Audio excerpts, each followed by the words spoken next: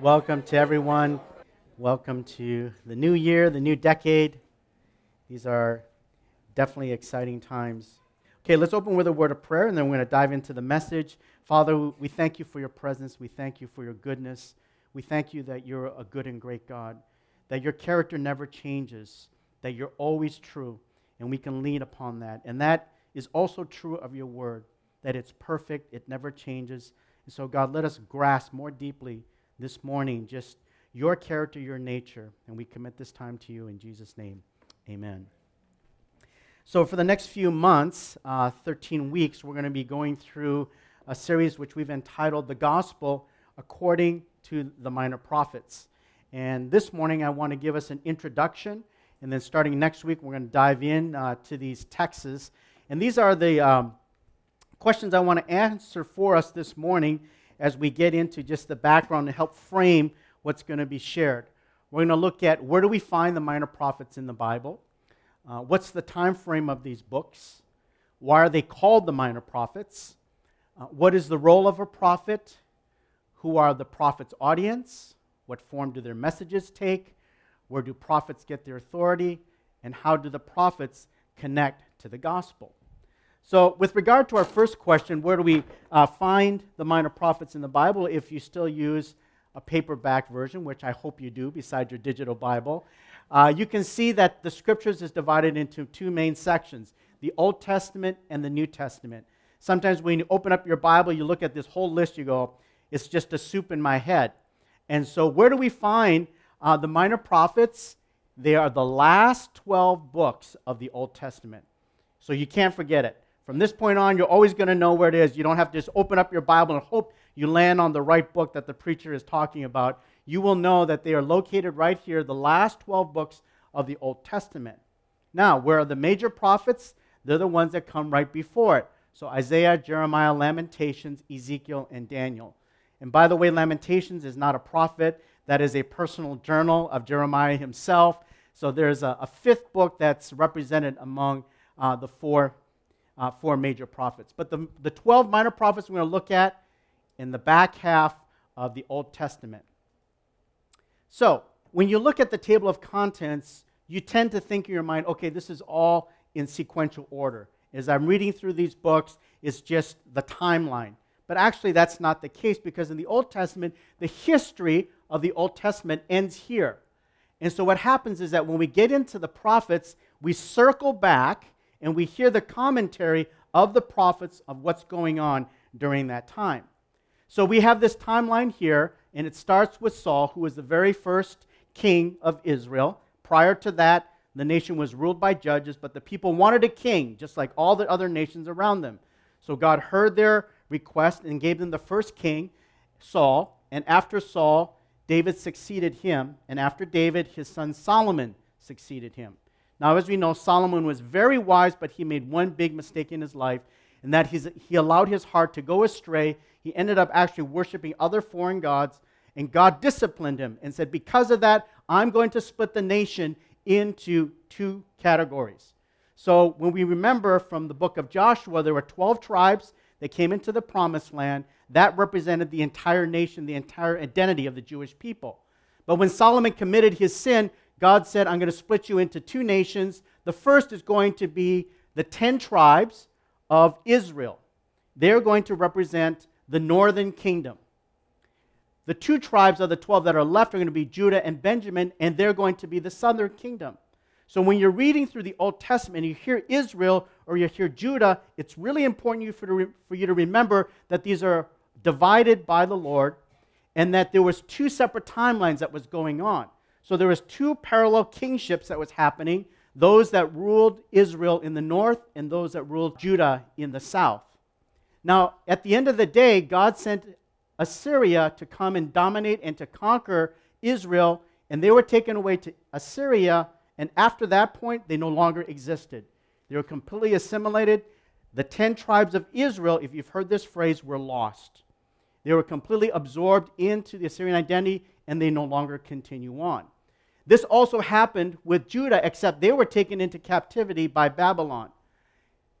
And so God said, after 70 years, after I take you away, I'm going to bring you back. So this is what we refer to as the exile. So again, in the Old Testament, when you hear the exile, it's important for you to remember this very important time reference.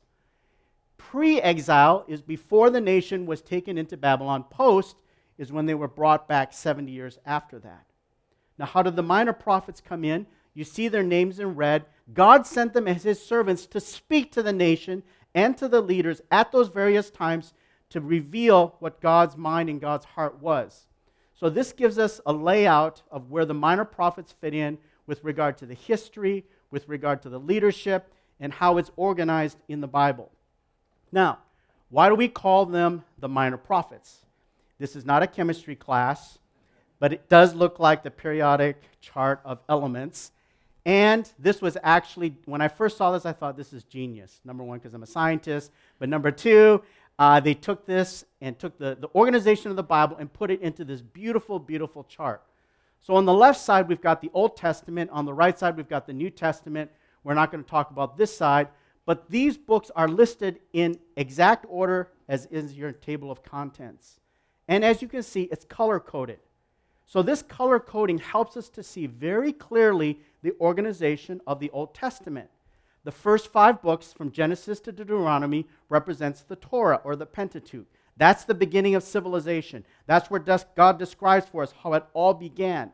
And then we have in the orange here the history of Israel as they began to relate to God. Then we have the wisdom literature in the yellow from Job to Song of Solomon's, and then we have the prophetic literature. So this is part of the genre. We've got the major prophets, and we've got the minor prophets in the blue, 12 of them. Now, are they the minor prophets because of the JV team? No. They're the minor prophets because the material that they left for us is shorter, it's more condensed.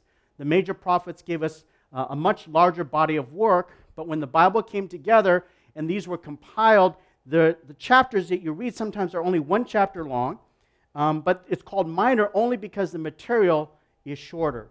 But their stature before God and their stature in front of the nation was no less important than the major prophets.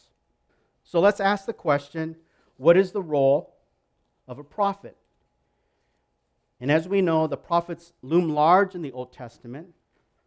What was it that they were called to do? What is their purpose? What is their job description? Why did God give them to us? Well, a definition of a prophet is one who speaks for God and interprets his will to man. One who speaks for God and interprets God's will to man. So the prophet reveals the heart of God, the mind of God, his counsel, his perspective, his values, his truth, how he sees things. And as we're going to see in the coming weeks, prophets are skilled in keen observation of human behavior, cultural trends, political climate, social norms, and religious activity. Their purview is far and it's wide. They have the eyes of an eagle, and they can see very broadly and very deeply. That's why their language is just breathtaking. Even English departments, universities will read the Bible just because the prose is so powerful, just purely as a standalone piece of literature. But the prophets were inspired, and their language was soaring and deep and poetic, and of course convicting. They saw as God saw, and they spoke as God spoke. Now, regarding the speaking aspect, we know that the prophet's primary channel for conveying God's will was through the medium of speaking. And there are 2 categories of prophetic speaking: foretelling, or future telling, and forthtelling, or truth-telling. Now, typically, the prophets are most known for their foretelling powers, predicting future events and having crazy accuracy. As we're going to see in the first prophetic book we're going to study next week, Hosea names the country that will overtake Israel. He's predicting global events with great accuracy. Isaiah predicted that there would be a virgin birth hundreds of years before it actually happened. I mean, can you imagine the courage that it took for him to say, there's going to be a woman that will be conceived by the Holy Spirit, and it will be a virgin birth. What a crazy prophecy, and yet he was speaking of the coming Messiah. Obadiah predicted the extinction of Edom. Maybe you've never even heard of Obadiah. Maybe you've never even heard of Edom. These are some of the things that we're going to learn. But Obadiah the prophet prophesied that there would be a nation that would become extinct. Elisha could hear orders that the generals from the other side were giving. It's spectacular, crazy, supernatural stuff that we're going to be hearing and reading about. But the bulk of prophetic ministry is actually around forthtelling or truth-telling. And as such, the burden of a prophet's forthtelling is focused on calling the people of God back to God, to return to Him, to give up their wayward lifestyle, to forsake their idols. And the responsibility and the burden of a prophet is not a popular responsibility. You're always swimming against the stream. You're always pushing up against the hill because the cultural pressure is always going one direction and the prophet is speaking in another direction. So it's not an easy assignment that God gave to these very sturdy and hardy individuals. But prophets are eminently concerned with people maintaining their covenant status with God. We just partook of communion this morning. That's of our covenant status with God in heaven. God eternal, God who created the heavens and the earth. He has covenanted with us. This is not just a ritual. It's a signal of our everlasting commitment with Him. And so the prophets, that's their concern, is to stir people and move them back to that covenantal relationship. Much like a pastor or marriage counselor is concerned with couples keeping their vows one to another. This is one of the most important things we must remember when reading the prophets. They're calling people back to be faithful in their covenant to God. Even prophets today, they have that same burden. When a pastor gives a challenging message, he is standing in the role of a prophet, calling the people's hearts back to Him. When a pastor calls the people to read and be faithful to the Bible, he is standing in the role of a prophet and calling people back to Him and their covenant responsibility. This idea of covenant is huge. You know, we talk about the Old Testament and the New Testament, but those are actually words also for Old Covenant and the New Covenant. Old Testament and New Testament, these are words also for the Old Covenant and New Covenant. Well, what is the Old Covenant? The commandments and laws which Moses gave to the Jewish people in Exodus chapter 20. So for the very first time, God reveals His heart and mind. This is how a nation should be governed. This is how a nation should operate. Here are the moral principles and the foundation of a nation. And so I'm giving them to you. And the Jewish people responded and said yes. They cut covenant. They entered into it, and they became God's people on the earth. So the Old Testament really is a story of one nation and the relationship to Jehovah or God. The New Covenant. What is the New Covenant? Well, the New Covenant was enacted when Jesus died on the cross, rose again to eternal life, and left us His word to follow. Hence, we are called New Covenant Christians. It's new in the sense that it supersedes and replaces the Old Covenant.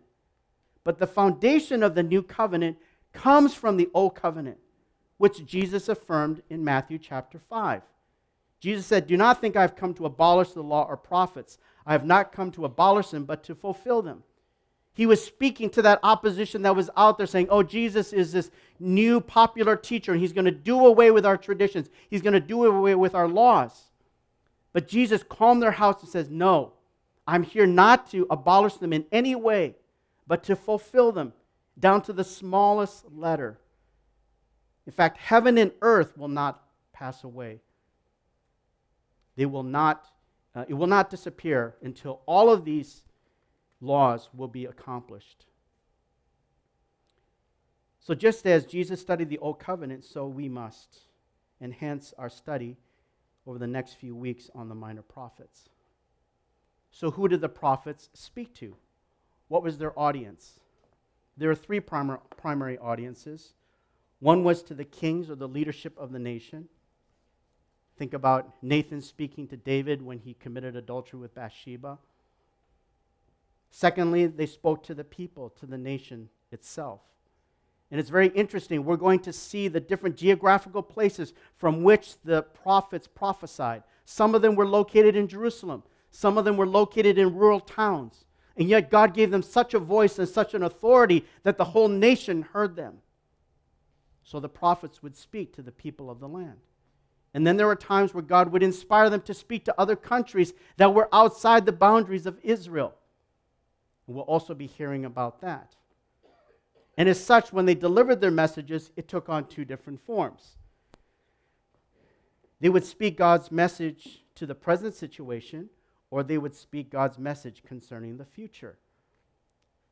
For example, as Israel was wayward and falling away from God, the prophets would speak to the cultural dynamics. He would speak to their behavior. He would speak in very practical ways, not in esoteric, conceptual ways. He would speak to the businessmen that were using false balances in the market so that they could enrich themselves. He would speak to the legal system, to the judges who would favor the rich and wealthy, who had the money to hire the legal protection.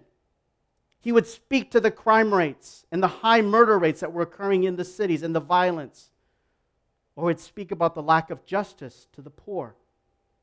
Or the greedy wives that would drive their husbands to make more money so they could just sit in the lap of luxury. The prophetic eye was very keen and very wide, speaking to the present situation that they were in. And of course, God would also use them to speak to things concerning future events. What would happen to the nation? Who will they be judged by? How will the judgment come? Speak to them at the practical level. They were agrarian society. Would the cross be good? Would pestilence come? Would they have bounty? Would their hearts be glad by the new wine that they would bring in? Would Israel be humiliated or lifted up? These are all big, heavy themes that have huge implications. And so we ask, okay, where does the prophet get the authority to speak for God? Obviously, they have to be called. We can't be self-appointed prophets. Some of you have been in the body of Christ for many years, and you've seen conferences or churches where people just proclaim themselves to be a prophet. It's like, who are you? The calling has to come from the Spirit of God. There has to be a true anointing and a true authorship by God. But more importantly, that authority comes through intimacy and friendship with God. Prophets are called friends of God. So we see that Abraham, who is the father of the Jewish nation, he was called a prophet and a friend of God. In Exodus 33, Moses, in speaking of Moses, the scripture says the Lord would speak to Moses face to face as one speaks to a friend. Now, when the nation of Israel saw Moses, and when he went to his personal tent, the Bible says a cloud would descend, and that's where God would speak to him face to face. Can you imagine the jealousy that they had? Like, oh my goodness, he gets to speak to God. I wish I could speak to God. But you know, that picture was a foretelling of what was to come in the new covenant, that every single one of us can speak to God face to face, and he wants us to be a friend. That's why Jesus said, you shall no longer be a slave, but you shall be a friend.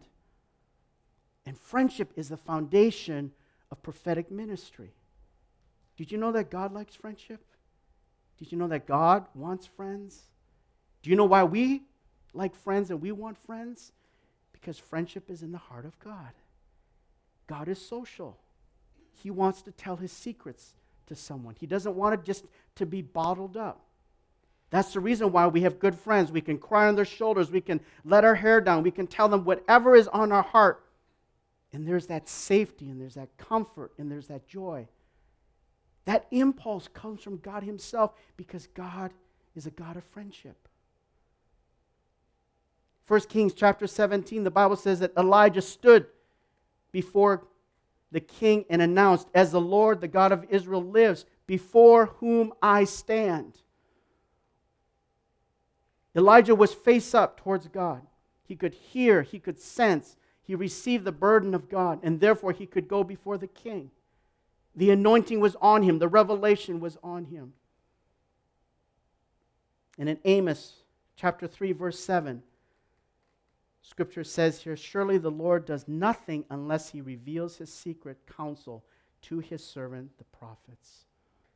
There are times when I'm in my quiet time and God says some things to me, and I go, Lord, why would you share this with me? He said, just because you're my friend. I just want to tell you. You don't have to do anything with it. You mean God would actually talk to us that way? Absolutely.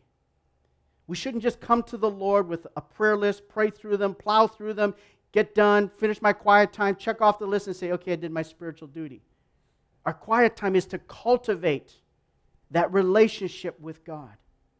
Ultimately, the pictures that we see in the Old Testament is that God wants a prophetic people. When the Holy Spirit was poured out in Acts chapter 2 and filled the whole church like it did the prophets, that was a new dispensation in which you and I get to be part of a prophetic company. We get to experience things that the Old Testament saints longed to experience. So we're living in extremely privileged time. Because of their closeness to God, they understood God's default, which is what Adam and Eve lost in the garden. When the first couple sinned, they lost the innate sense of God's unconditional love, kindness, mercy. They lost consciousness of His default and fell into the serpent's trap, which is Satan's never-changing agenda to obscure and distort God's love from you and me. In some ways, we can summarize our Christian journey by saying it's all about understanding God's love more and more deeply.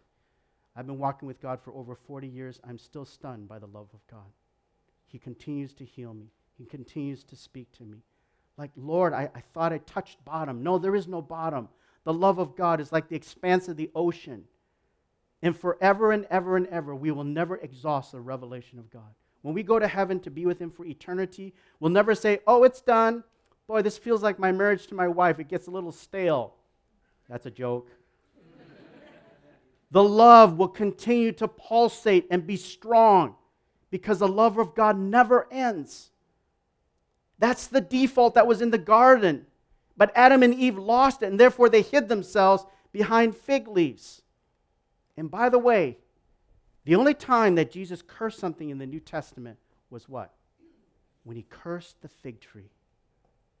That was a message back to the garden. The fig leaves is a picture of our own effort to cover ourselves up, to somehow be good enough to God. And God says, you don't need to do that. I will forgive you. And so when He saw that fig leaf, fig tree, as in Jesus, He said, no, that is not how you go about your relationship to me. Cursed be this tree. And then Jesus Himself would later be cursed on the tree to replace that fig tree. The prophets understand God's default, that it's restoration, forgiveness, redemption, mercy. And we're going to read a lot of tough messages from the minor prophets. How many people have read the minor prophets? Okay? I encourage you to start diving into it.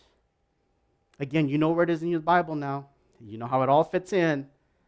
But as tough as the message of the prophets are, they almost always end in hope and mercy triumphing over judgment. If you're a little scared about reading the prophets, okay, start at the back. Read the end of the story first so you know how it ends. And then go back to the beginning. But it's so important that we embrace the progression of how God speaks. This is how we get back to God's default. To get to the mercy and the forgiveness, there must be repentance in light of the truth. Judgment must be trumpeted for the heart to turn. It's important to understand that prophets in actuality are shepherds. They are spiritual parents from God. They love us, they care for us, sacrifice for us. They guide us, and as we know, part of what parents must do is they have to discipline us. One of the things that we will learn practically from the prophets as parents is how to be good parents to our kids. But the key to the discipline part is that love is behind it all. Love is what is behind all the tough language. If we have love, we need not ever be afraid to discipline our children. And God never calls a prophet to speak without love. If you do, you get in trouble. Can anyone think of a prophet that didn't have love in his heart and he got in trouble? The answer is Jonah. He did not like the Ninevites. and he fell into a very difficult situation. So contrary to the popular image of prophets being angry and grouchy, they're actually deeply loving people. Yes, they did get angry, but that anger was born of affection and heartbreak. Just like a parent getting in our face if we harm ourselves or engage in destructive activity. If you were to ask me, Pastor Rich, if you were to ask my kids, they would tell you that I was firm with them and at times tough with them in a good and situation appropriate way. I disciplined them in proportion to their crime. They had the fear of dad in them. Not a wrong kind of fear that I didn't love them, but that there would be consequences if they acted like brats, if they lied, if they stole, if they hit, if they used wrong words with people or were disrespectful or selfish, had bad attitudes. It would incur dad's anger. But the key to that discipline was that it was married to a deep, abiding love. My kids can tell you many times where they were little, while I was correcting them with a sharp rap to their little butts, I would say, do you think I like doing this? If we do our work up front as parents with our children, it will save you so much heartache. Proverbs 13, verse 24 says, whoever spares the rod hates their children, but the one who loves their children is careful to discipline them. Prophets employ the rod because they represent God's Father's heart. What did Elisha say about Elijah when he saw him taken up by the chariots of God to heaven? Oh, my mentor, my teacher, you're gone. That's not what Elisha said. Elisha said, my father, my father. That was the relationship that he had. He was losing his spiritual dad. The very last prophetic book that we're going to study, Malachi, the last verse in the last book of the Bible, talks about restoring the Father's heart to this generation. Prophets have a father's heart. Probably the number one reason why there's difficulties in society and the number one weakness of parents today is that they're not properly exercising discipline. But God will not spare the rod with his children, and he will not go weak on them. Discipline rendered proportionate to misbehavior is a sign of true love. If you see a kid that's wild and out of control, the first thing you say is, where's the parents? Right? The parents have the responsibility to raise up a child that's going to be healthy, contributing to society in a good way. Discipline is so important to who we are as individuals. Hebrews 12 says, no discipline seems pleasant at the time, but painful. That's true. Later on, however, and that's the key. There's the reason why we as parents don't like to employ this kind of discipline. Because, we just can't stand that squeamish moment when there's pain and we see it in our kids. But we have to use wisdom because later on, down the road, it's going to produce a harvest of righteousness and peace for those who have been trained by it. I can't tell you how many times I've had to hold my little kids while they were crying and comfort them after I disciplined them. But it produces a harvest of righteousness later on. The issue is there's so much lack of what proper discipline looks like that many parents in this generation can't even think about going there. They think it's abuse. They think it's overkill. They think it's some old-fashioned technique. Or they think that they're going to lose their children as friends. First of all, you don't start out your relationship with your children as friends. They will become friends, but that's not where you begin. I'll tell you why disciplining is so effective and applicable and contemporary. Because our sin nature is the same today as it was yesterday and forever. We have not evolved one shade better from the garden. As progressive as we look, and as much technology as we have, and as great as we smell and look, we have not progressed one shade from the garden. We are as sinful and rebellious as ever. Thus, the charge to employ the rod is a refreshing instruction for us and useful as ever. But let's pray that we get a good picture of what that looks like, or redeem the experiences we've gone through that were excessive. Don't throw the baby out with the bathwater. Again, remember that discipline is always a means to an end, which is going back to God's default of love and restoration and acceptance. He doesn't discipline us in order to make us acceptable to Him.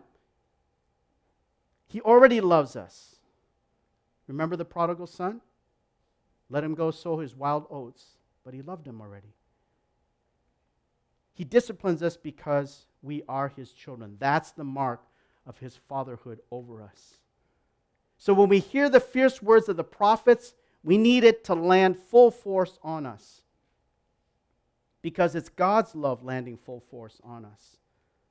I've said this before, but I'll repeat myself again. I'm glad God doesn't let me get away with my sin. I'm glad God won't give in to my temper tantrums. I'm glad that God keeps me on a short leash, because it's His protection over my life. I can't protect myself. Left to myself, I would live in raucous sin all the days of my life. And why not? If there's no boundaries, who is there to live for but myself? I would commit myself to just being the smartest criminal alive, hoard as much money as I could so I can spend it on my flesh. But God sends us His servant prophets to lift us out of our misery, because that's what sin is. It's misery. Now the Bible is clear. There's pleasure in sin. Make no doubt about that. Feels good. Comforts us. Does things for us that just make our problems go away. But in the end, the pleasure of sin is like the bite of an adder. There's nothing but poison in the end.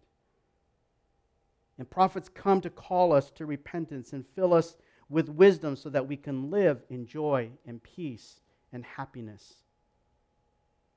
So this is the picture of what prophets do. Their heart, who they are, what motivates them, and their responsibility before God. They call people back to their covenant faith. So the last question we ask, we've called this series The Gospel According to the Minor Prophets, is how do the prophets point to the good news of Jesus Christ? The Apostle Peter wrote in his first chapter, of this salvation, the prophets, the very ones that we're going to study, have inquired and searched carefully. They're very diligent, very accurate, very precise. Who prophesied of the grace that would come to you, me and you, searching what or what manner of time the Spirit of Christ was in them, was indicating when He testified beforehand the sufferings of Christ and the glories that would follow. So let me highlight a few things here and then we're going to close. Number 1, verse 11, part B, tells us the prophets prophesied by the Spirit of Christ who was in them. Their prophetic ministry came directly from Jesus' Spirit. Jesus was their inspiration. Jesus is the chief prophet, and their ministry came downstream from His. Jesus is the fountainhead. He's the most powerful truth teller to ever live. Thus, when the prophets spoke, they spoke in His tradition of truth-telling, blunt and clear. The words of the prophets are Jesus' word. The thoughts of the prophets are Jesus' thoughts. The pain of the prophets are Jesus' pain. The action of the prophets are Jesus' action. So the 12 profiles that we're going to cover paint a powerful picture of Jesus Himself, since they were moved by His very Spirit. Then in verse 11c, it says that the prophets foresaw the suffering of Christ. They were future-telling. They prophesied it. They could see Calvary's suffering. They saw Jesus on the cross. They saw the new covenant coming. All the sin that they would prophesy in the cities to the nation, Jesus would be Himself the ultimate sacrifice for it all. Jesus would pay with His own life. And this is the love of a prophet. They don't just trumpet the message, they live it. And then verse 10 tells us that it all ends in grace. As committed as the prophets were to the law and commandments of Moses, yet they realized that there was something better on the way. We can look at these prophetic figures and we think, man, they're just so intense. And they're so, just passionate. And they don't seem very pastoral. And they're so committed to the law of Moses. But the Bible says they prophesied of the grace that was to come. Grace was coming. Grace would be found in the person of Jesus Christ. Grace wouldn't just be a construct, it would be a person. Grace isn't about trying harder and harder. You are already accepted in the Lord. The favor of God is already on you. If God be for you, who can be against you? These are things that we need to preach to ourselves over and over. God already loves me. God already accepts me. Grace is not about earning God's love or acceptance. Grace is about receiving that Spirit and to be filled with that spirit of assurance. Jesus is a spirit of assurance, not a spirit of condemnation. That's why Romans 8 says, therefore there is now what? No condemnation for those who are in Christ Jesus. And Paul is so bold in Romans to say the law is gone. The law is gone in the new covenant. Where was the Ten Commandments in the garden? There was no Ten Commandments. When Adam and Eve walked the earth, there was no chiseled stones with the Ten Commandments on them. It was an atmosphere and lifestyle where there was no law. They lived in grace before they fell. In Jesus, we are transported back to that place where there is no more law. Pastor Rich, you are preaching heresy. It's almost like heresy, but it's not, because now the Spirit is within our hearts and the law naturally will be carried out as we follow and abide in Him. The age of grace was coming. That's what the prophets were trumpeting. And it's all about Jesus. As we saw in the manger scene during Christmas, the question is there room for Christ in the inn, in your life? Or will you be like the wayward Israelites that constantly kept God out and chased after everything under the sun but God? And for what? So what if you inherit the riches of the world but lose your soul? What if you become the king of Amazon or the king of Microsoft, become the world's richest billionaire in history? I don't know where their spiritual relationship is with God. My salvation is priceless. I would never sell it for $100 billion. Would you sell your salvation for $100 billion if someone offered that to you? There's no price that can be put on your soul. No amount of money can save your soul. Only Jesus can. Only Jesus Christ can save your soul and my soul. And that's the invitation of the prophets, is to surrender to God. Get back to Him. Be touched by the warmth of who He is. Open your heart to Him. Make room for Him in the inn. That's the most prophetic thing you will ever do in your life. Hands down. Nothing beats it. So as we study the minor prophets, it's going to help us get a 2020 vision of an incredible God who is deeply passionate about our good. And next week, the first book we're going to look at is Hosea, and it's a barn burner. Because God tells the prophet to marry a prostitute. Literally go out and marry a harlot. It's a heartbreaking story. Did God actually do that? But that's how the story begins. If you want to get a jump on it, please read Hosea this next coming week, and you'll be able to follow along with me even more closely. Let's pray. Father, we thank you this morning for your servant, the prophets. We thank you for their message. We thank you for their heart. We thank you for what you do, God, to stir your bride, to stir your church, to get back and to be close to you once again. Lord, we know that there is a thrill beyond what we can think or imagine when we just return to you. Like the prodigal son who realized he had an incredible blessing, and when he came back to it, he was even more amazed at the love that the Father had for him. Lord, we pray as we go through this series that you would convict us, you would touch us, you would speak to us, you would help us to grow and be a strong and vibrant healthy church filled with joy and filled with your Spirit. We thank you now in Jesus' name. Amen.